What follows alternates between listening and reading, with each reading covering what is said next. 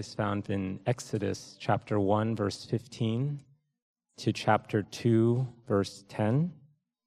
In the Blue Pew Bible, it can be found on page 45.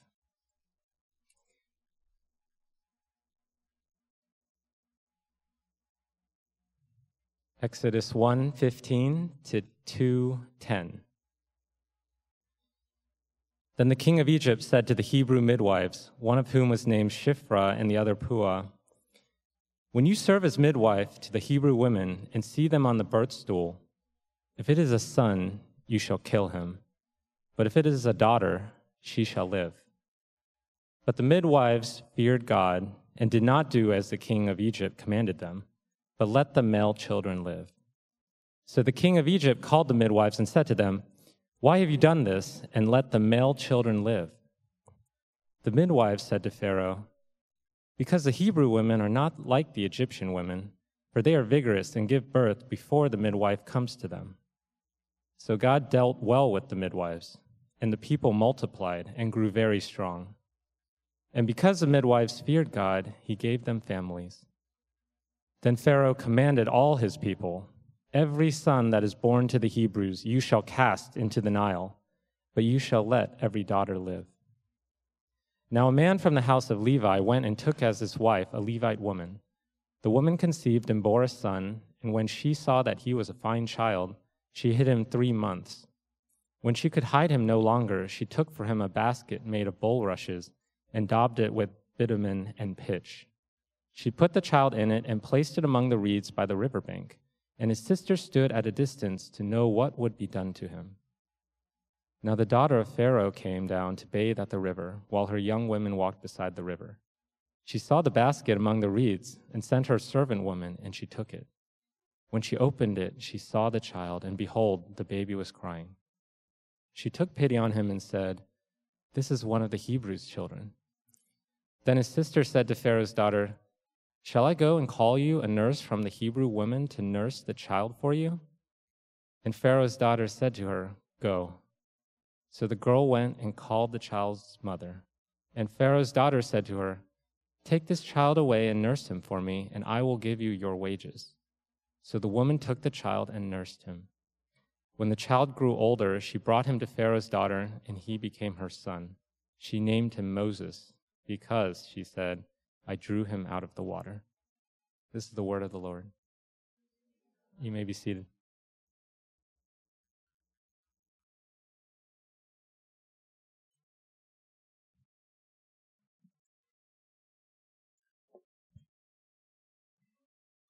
Let's pray one more time. Father, we thank you for the word that has now just been read. We thank you that it communicates your heart to us. We pray for your Spirit to give us wisdom, insight, understanding, that we might know your heart, we might know your message, your words to us today. We pray all this in Jesus' name. Amen. Well, this morning we are kickstarting a new sermon series through the book of Exodus. We are going to go eventually through all 40 chapters, so it is not going to be a quick mini-series. This fall, we're actually only going to be able to get through the first 17 chapters. We're really going to have to wait till 2019 for us to be able to finish off part 2 and cover the remaining chapters. So this is going to be a heavy investment for us in the book of Exodus. And I realize that there are probably some pastors who wouldn't make this choice. I think of a popular preacher who recently was trying to get his congregation to, quote unquote, unhitch their faith from the Old Testament. And by unhitch, he meant that we need to help Christians to understand and to defend the faith without having to rely on the Old Testament. I don't think he was necessarily denying its truthfulness, but because the Old Testament's worldviews and values and laws are considered so foreign and even sometimes backwards to modern people like us, there are teachers who are saying that nowadays we're going to make a better case for Jesus, a better case for the Christian faith if we leave the Old Testament out of the argument. And one of the many good reasons why we're going to do a sermon series through the book of Exodus is to demonstrate the fallacy of that kind of thinking. Have you ever walked into a movie theater halfway into the film? Or maybe go to a friend's house late and they've already started a movie and they're halfway through? I mean, just imagine trying to watch a complex cerebral movie like The Matrix, but starting in the second half. I mean, can you imagine that experience? Right? You're confused the whole time. You're like, why do they look like poor beggars in one scene, and suddenly in the next scene they're like cool runway models? And like, man, how are they so flexible? Bending backwards, all the way touching the ground. And wait, how does he know kung fu? It's going to confuse you. Now, some movies are so simple and they have plot lines that are so predictable that it doesn't really matter when you start the movie. But then there are those kinds of films that apply so many layers of symbolism and foreshadowing, and they have so many twists and turns and so many characters and subplots that you're just lost if you don't start from the beginning. You might get the gist of it in the end, but there's just so much more in the story that you fail to understand and fail to appreciate. And so that, my friends, is why I think we need the Old Testament.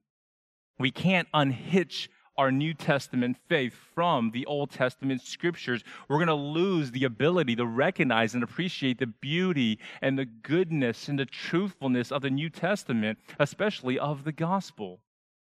And that's why in our preaching here in this service, we try to go back and forth between a series through a New Testament book and then in an Old Testament book. And so back in the spring, we studied the whole book of 1 Timothy, and now we're going to be in Exodus. And our goal here is to equip you with biblical themes and biblical categories from the Old so that you will be able to better understand and appreciate the new. And I think our Exodus is arguably one of the best books for doing that. Some have called Exodus the Old Testament gospel. I think that's a fitting description. I read a book this summer called Echoes of Exodus, which makes that very case. The authors try to show how the Exodus event is key to understanding the entire Bible, that there are so many illustrations in the rest of Scripture that allude to the redemptive deeds of God that are found here in this book. And so if I think you really are going to have a hard time grasping the nuances of God's greater work of redemption in the New Testament if you don't have a working knowledge of the book of Exodus. An example that they give in the book is how you're not really going to fully understand and appreciate Disney's The Lion King unless you're familiar with Shakespeare's Hamlet. And you might be like mind blown. Wow, yes, it was based on Hamlet. Now, even if you have no idea, what's in Hamlet, you don't even know what Hamlet is, I'm sure you can enjoy The Lion King, but a good grasp of Hamlet is only going to increase your enjoyment the next time you sit down to watch The Lion King. You're going to have more categories to help you to better understand, to better empathize with the loss of a father, the betrayal of an uncle, the shame of exile, and such other plot lines that are very similar. And so that's what I hope to see happen as we study Exodus. I hope and pray that your love for Christ and his gospel is going to deepen, and your appreciation for what he accomplished for you on the cross will only increase. And I believe studying the Old Testament gospel is going to really help you to grasp the breadth and the height and the depth of the real gospel, the gospel of Jesus. So as we begin our series, this morning, we're going to start in chapter 1. We're only going to go into the first part of chapter 2, down to verse 10. And I'm really going to just break down this message into gospel categories. So If you're going to follow along, you look inside your bulletin, there's an outline, and we're just going to consider three things: God's plan, the enemy's strategy, and God's deliverance. Very simple gospel outline right there. So let's begin by considering God's plan, specifically the continuity of God's plan. God has a plan that he introduced in the very first book of the Bible, a plan to bless all the nations, all the families of the earth through one chosen nation, one chosen family. And really speaking of walking into a movie halfway in, that's kind of what it's like to start reading in Exodus chapter 1 without any knowledge of what took place earlier in the entire book of Genesis. I mean, really, Exodus is best understood as one chapter in a 5-chapter book. The Torah, or the Pentateuch, is the ancient name for the first 5 books of Scripture. And so, if it's to be read really as one whole book, then chapter 2 of a book obviously should be read in light of what took place in chapter 1. And the continuity of the 2 books is glaring when you just consider the first 7 verses of Exodus. So look there with me. We didn't read it earlier, but look at the prologue of Exodus. And just in these 7 verses, you'll see the connection. First off, if you could read it in Hebrew, you would notice that the first Hebrew word in the book is the word and. And these are the names of the sons of Israel who came to Egypt with Jacob. Now, English translations typically omit the word and because nobody starts off a book with the word and. But of course, that's the point. Exodus is more of a chapter in a larger book than a standalone book by itself. There are other points of continuity. For example, if you read verse 7, in verse 7, you're going to hear an echo of Genesis chapter 1, verse 28, where God tells the first couple to be fruitful and to multiply and to fill the earth. So now listen with me to verse 7. But the people of Israel were fruitful and increased greatly. They multiplied and grew exceedingly strong, so that the land was filled with them. Friends, those similar word choices are no coincidence. The author is reminding the reader of God's creation mandate in Genesis 1 to multiply and fill the earth. And he's suggesting that what is happening right now to the Israelites in Egypt as they multiplied and grew, that was a sign of God's favor and blessing upon them. There's another point of continuity if you just look at verse 1. Look back at verse 1. The first 6 words in verse 1 are an exact repetition of Genesis chapter 46, verse 8.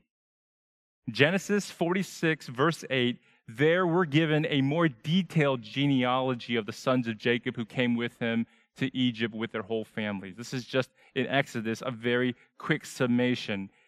And the genealogy here of one particular family reminds us of God's sovereign choice to bless one family, starting with their patriarch Abraham.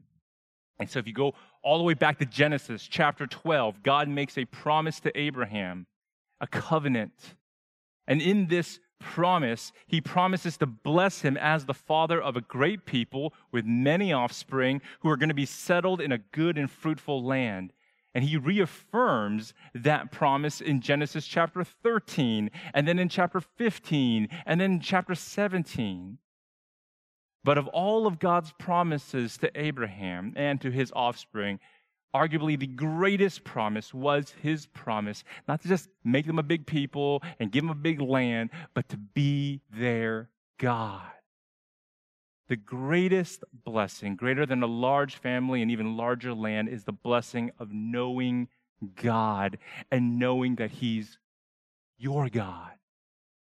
He's on your side, and he works all things for your good.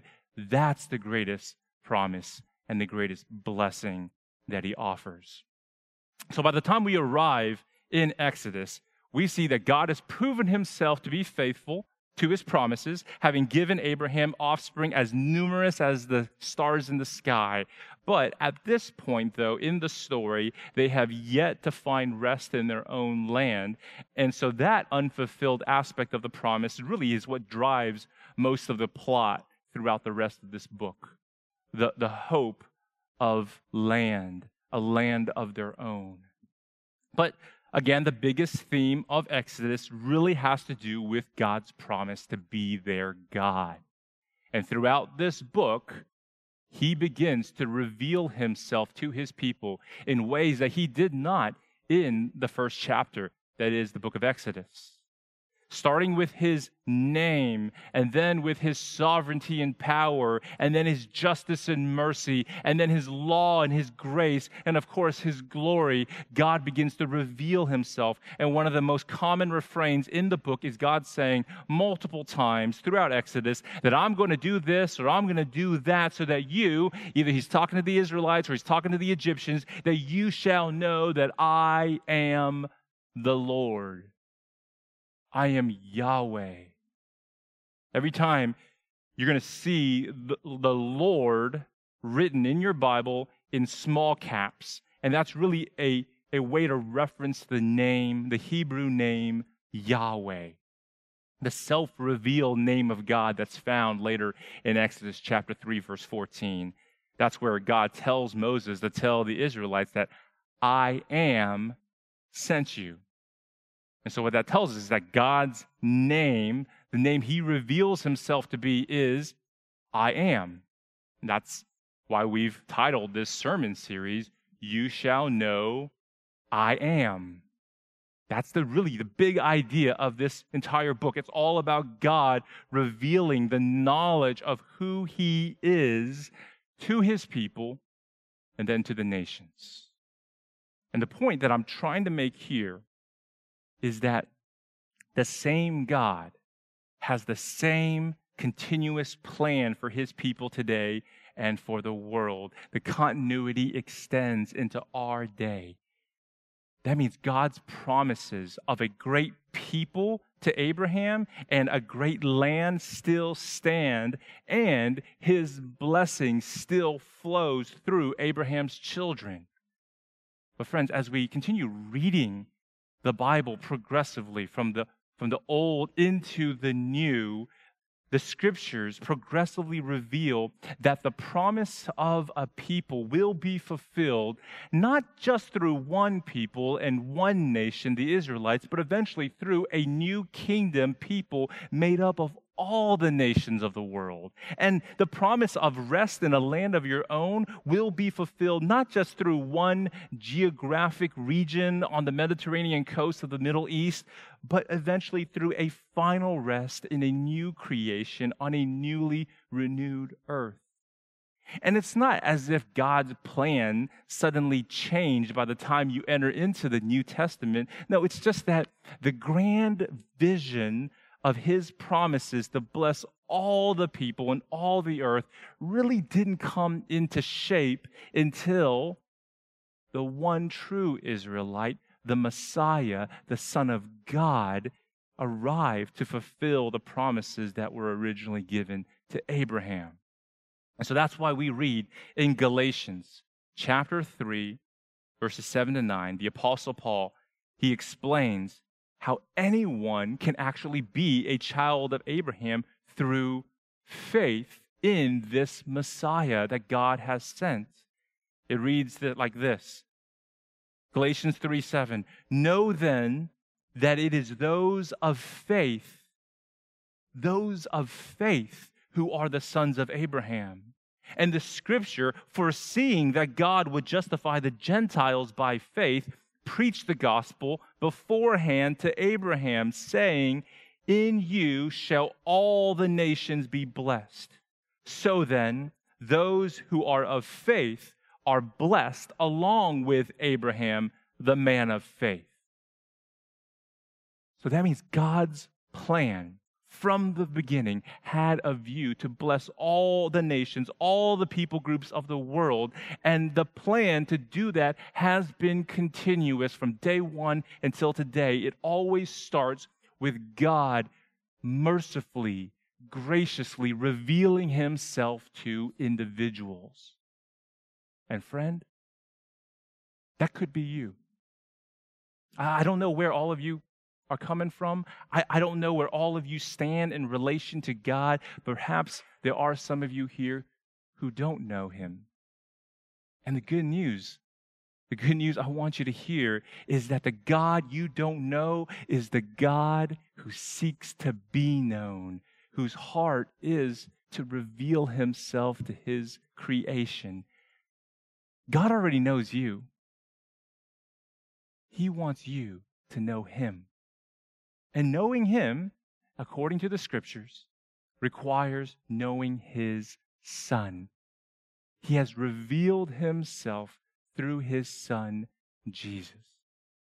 Now, there are also those of you here who assume you know God because you were born in a Christian family and you were raised in a Christian church where you were taught about God as far back as you can remember.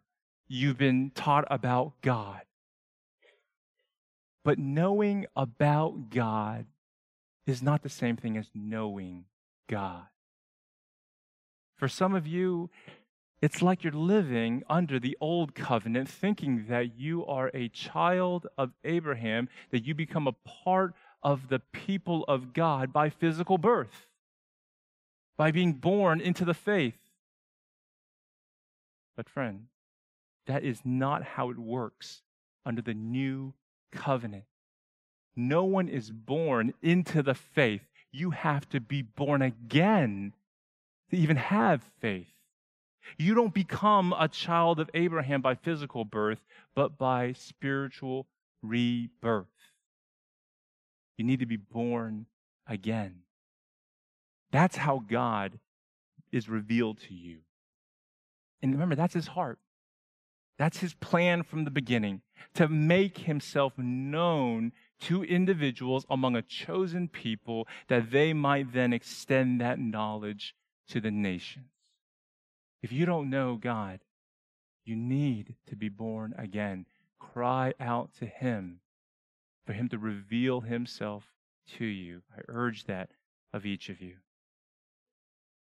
You know, from the beginning, there has been this plan, but there's also been an enemy trying to unravel that plan. And that leads us to our second point. We consider the continuity of God's plan. Now, starting in verse 8 of chapter 1, we see the misery caused by the enemy's strategy to undo what God has set in motion. What we're going to see here is an ancient strategy. We're going to see Pharaoh try to stop God's people, and thereby his plan by means of two things: slavery and death. That's nothing new. It's just an extension of the same strategy that our real enemy has always been applying.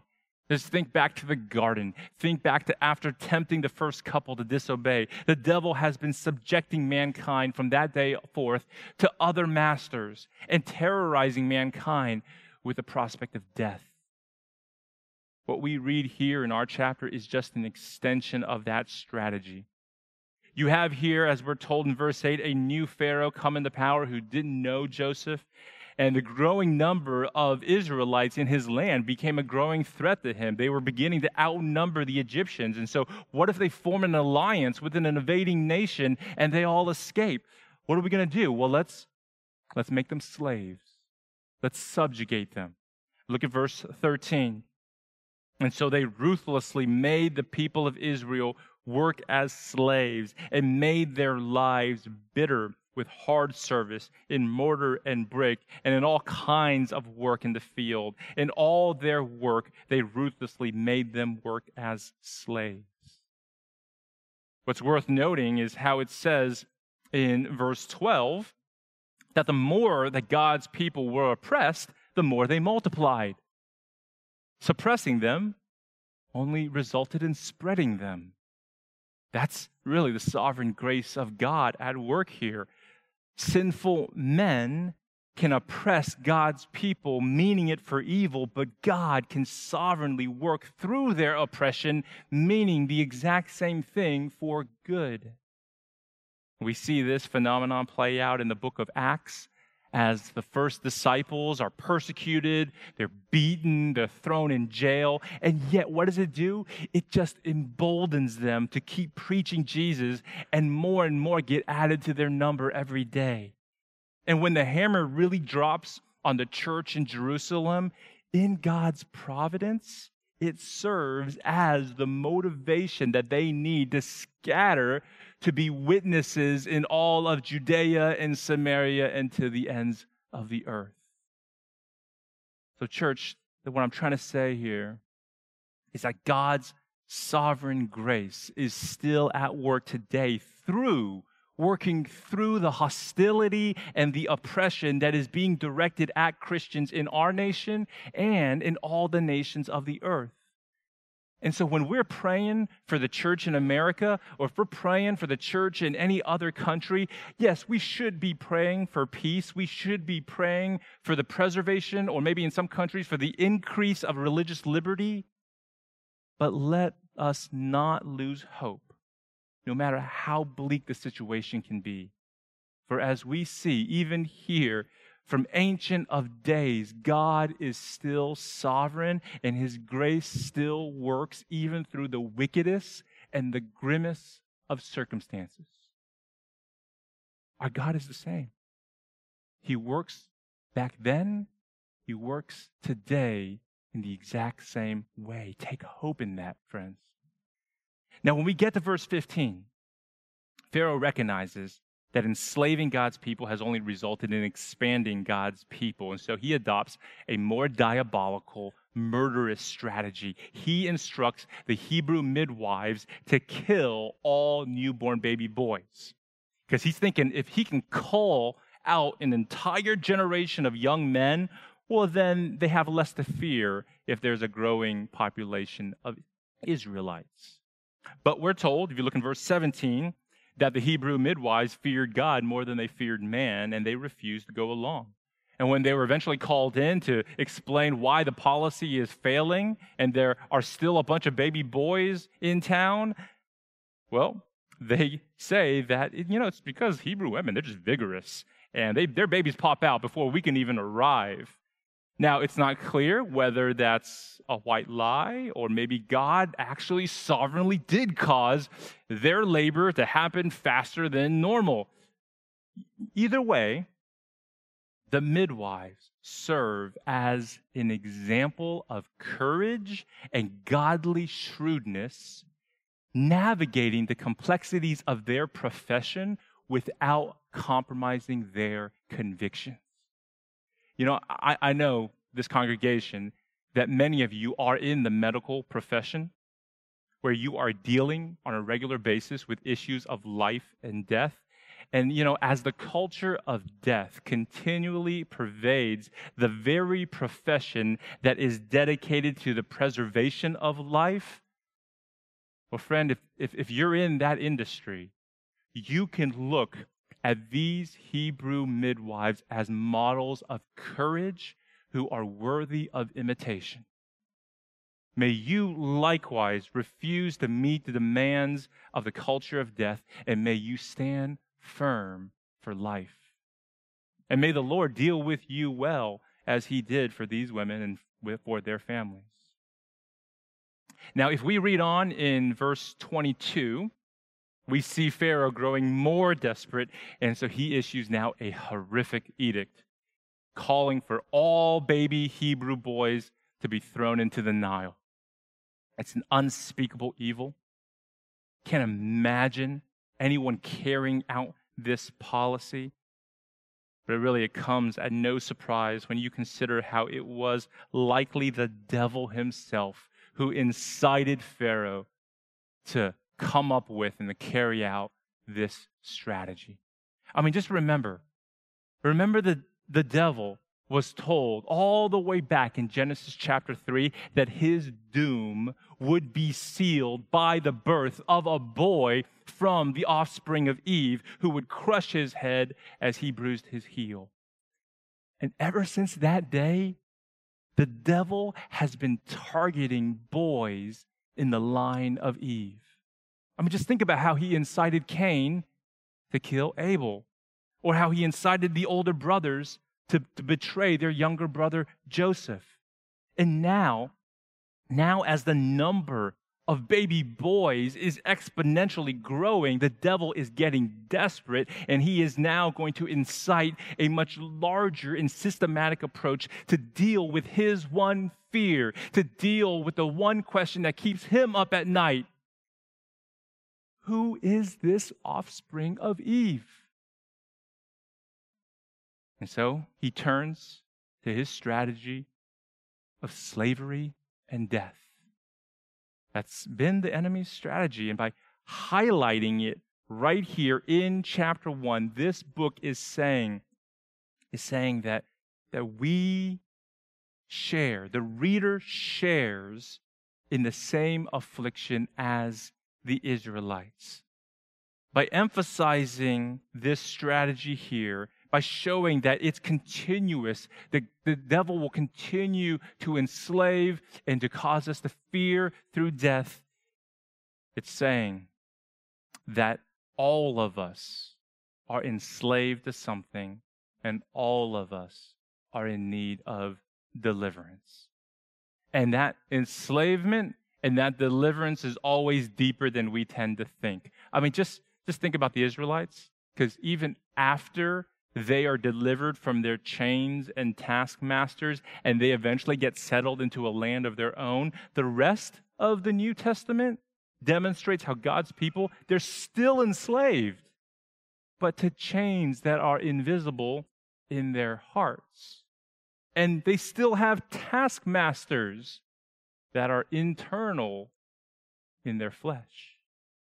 I mean, that's really what Jesus tried to explain to the Jews of his day.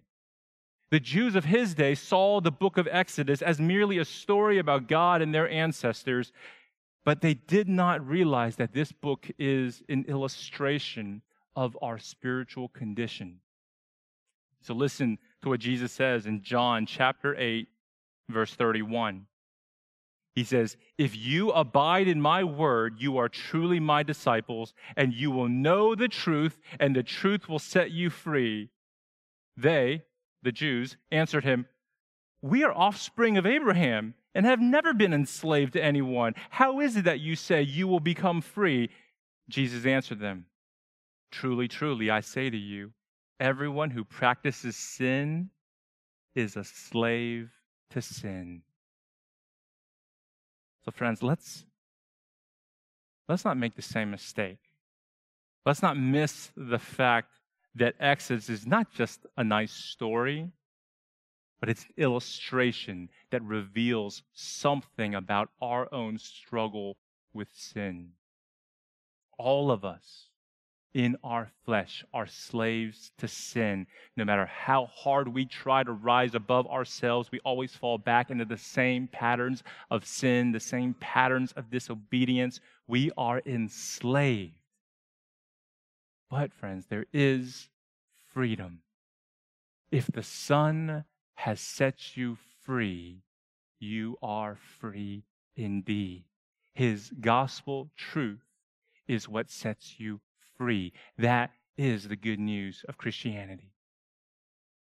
Let's also be careful not to make the mistake of assuming that slavery and submission are the same thing, or that freedom means having no more rules or no more authority over you. This is a point I really want to drive home for those of you who are incoming college freshmen. I don't know if maybe if any of you are just visiting for the first time, you just got here to Houston, or maybe for some of you graduating seniors from our church, you haven't gone off to college yet. I want to speak this specifically to you. I'm going to assume that most of you grew up with your parents taking you to church. But now that you're going off to college, you're going to experience a newfound freedom. There's really no one going to make you go to church. But here is where you need to understand the enemy's strategy. He is going to try to fool you into thinking that true freedom and thereby true happiness will be found by throwing off the rules and the religion of your youth. But the book of Exodus teaches us something very different.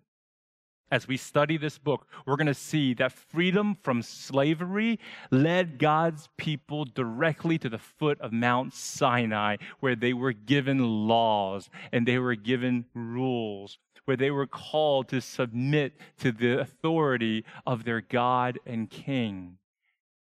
So what this story will show us is that freedom is not about throwing off all authority.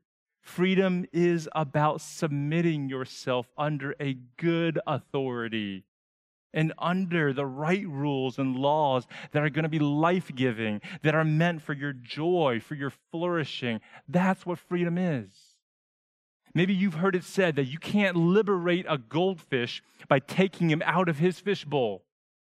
You could argue that the limitations of the fishbowl, they're just so unfair. They're unfair restrictions to his freedom. So you want to liberate him. You want him to be able to choose to go where he wants to go and to live where he wants to live, but you're just going to kill him. My friends, that's exactly what the enemy is going to do to you. He's going to entice you with a false form of freedom that only leads to death. Stick with Jesus. Stick with Jesus and his rules, his authority, which are meant to give life and not to take it. The Son has come to set you free so that you would be free indeed. And that leads to our third and final point. The misery caused by the devil's strategy leads to the unexpectedness of God's deliverance. As we go into chapter 2, we see God setting down a pattern for how he's going to deliver his people. He sends them a deliverer, one who is like them, but at the same time, one who is different from them all the way from birth. We're told that God set apart a young priest for his deliverance. His parents, we're told in chapter 2, verse 1, were Levites. Levites are the tribe of Israel that would later be dedicated as the priests for the entire nation. And I think the mention of his Levitical heritage is a use of foreshadowing. It's foreshadowing the priestly role that Moses is going to one day play. Because many times throughout the rest of the book, you're going to see him standing in the gap, interceding for the people, pleading for mercy. He's going to be a priest for the people. There's actually a lot of foreshadowing going on just in the first 10 verses of chapter 2, just in this birth narrative of Moses. Just look with me at verse 3.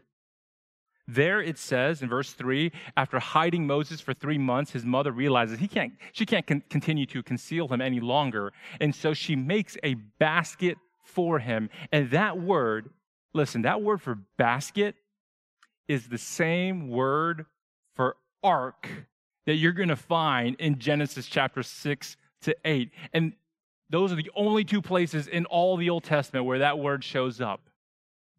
And just like Noah's ark, Moses's was also covered with pitch. The similarities here would not have been lost on these Israelites who are reading this for the first time, going from Genesis to Exodus. So just as God used an ark in the past to protect and preserve his people from the waters of destruction, he is doing it once again. This also foreshadows what comes later on in the book when his people are threatened once again by waters of destruction. Notice with me how in verse 3 at the end, it says that Moses was placed in the Nile River among the reeds. And that word for reeds shows up later in this book. In Exodus 13, verse 18, where the people arrive at the banks of the Red Sea, or literally the Sea of Reeds, right before God parts it. And so the point here is clear. God is going to keep protecting and preserving his people through waters of destruction. And this just again reinforces the importance that I've been making of needing to read the Bible progressively and recognizing how earlier events of deliverance are supplying you with categories that are going to help you to better understand and appreciate the greater deliverances to come. And that goes back to what I said in the beginning as to why we're even studying Exodus in the first place.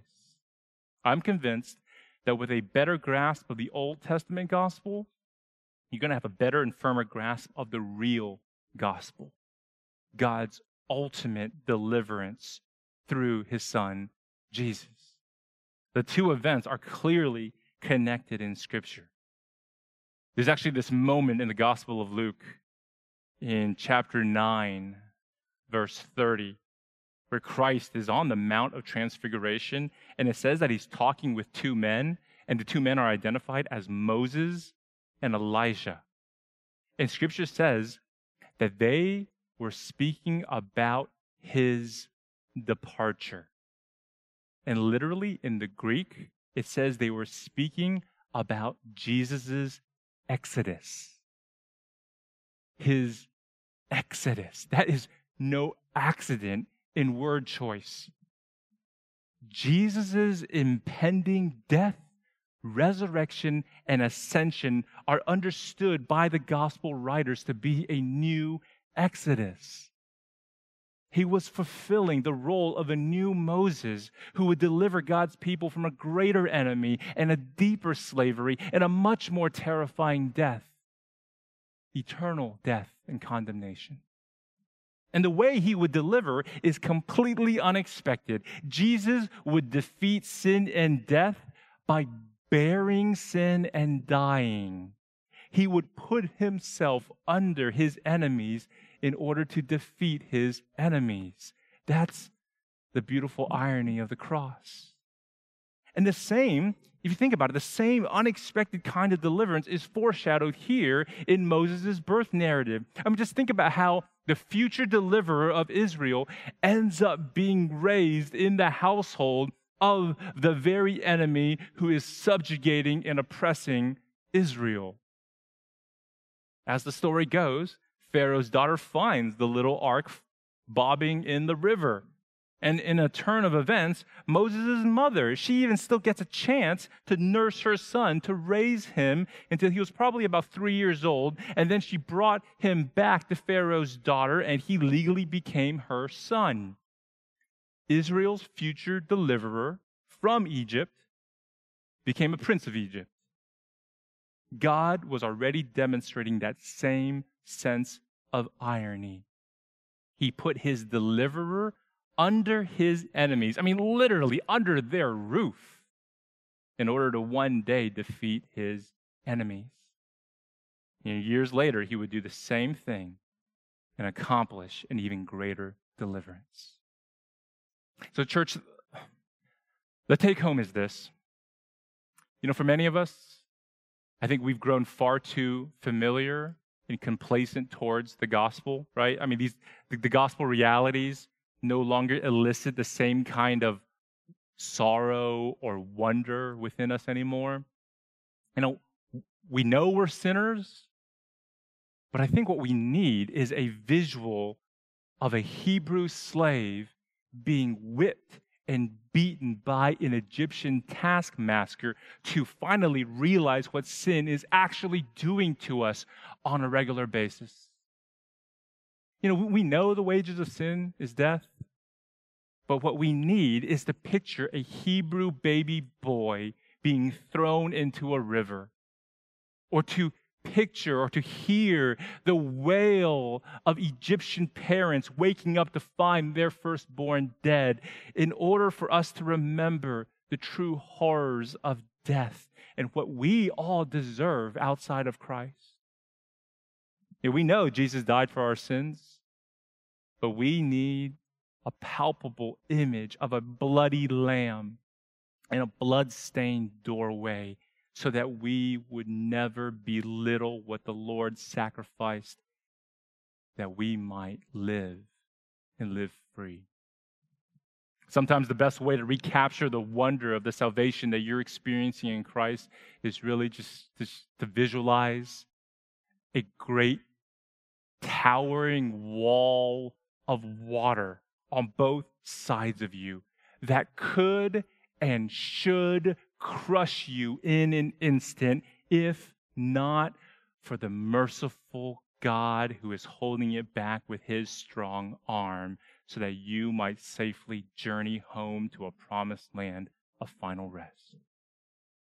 That is why we're going to read, and that is why I hope you cherish the book of Exodus. Let me pray for you. Father, we thank you for your word, the beauty of it, the harmony of it, the coherence of it, and how it is telling one big story.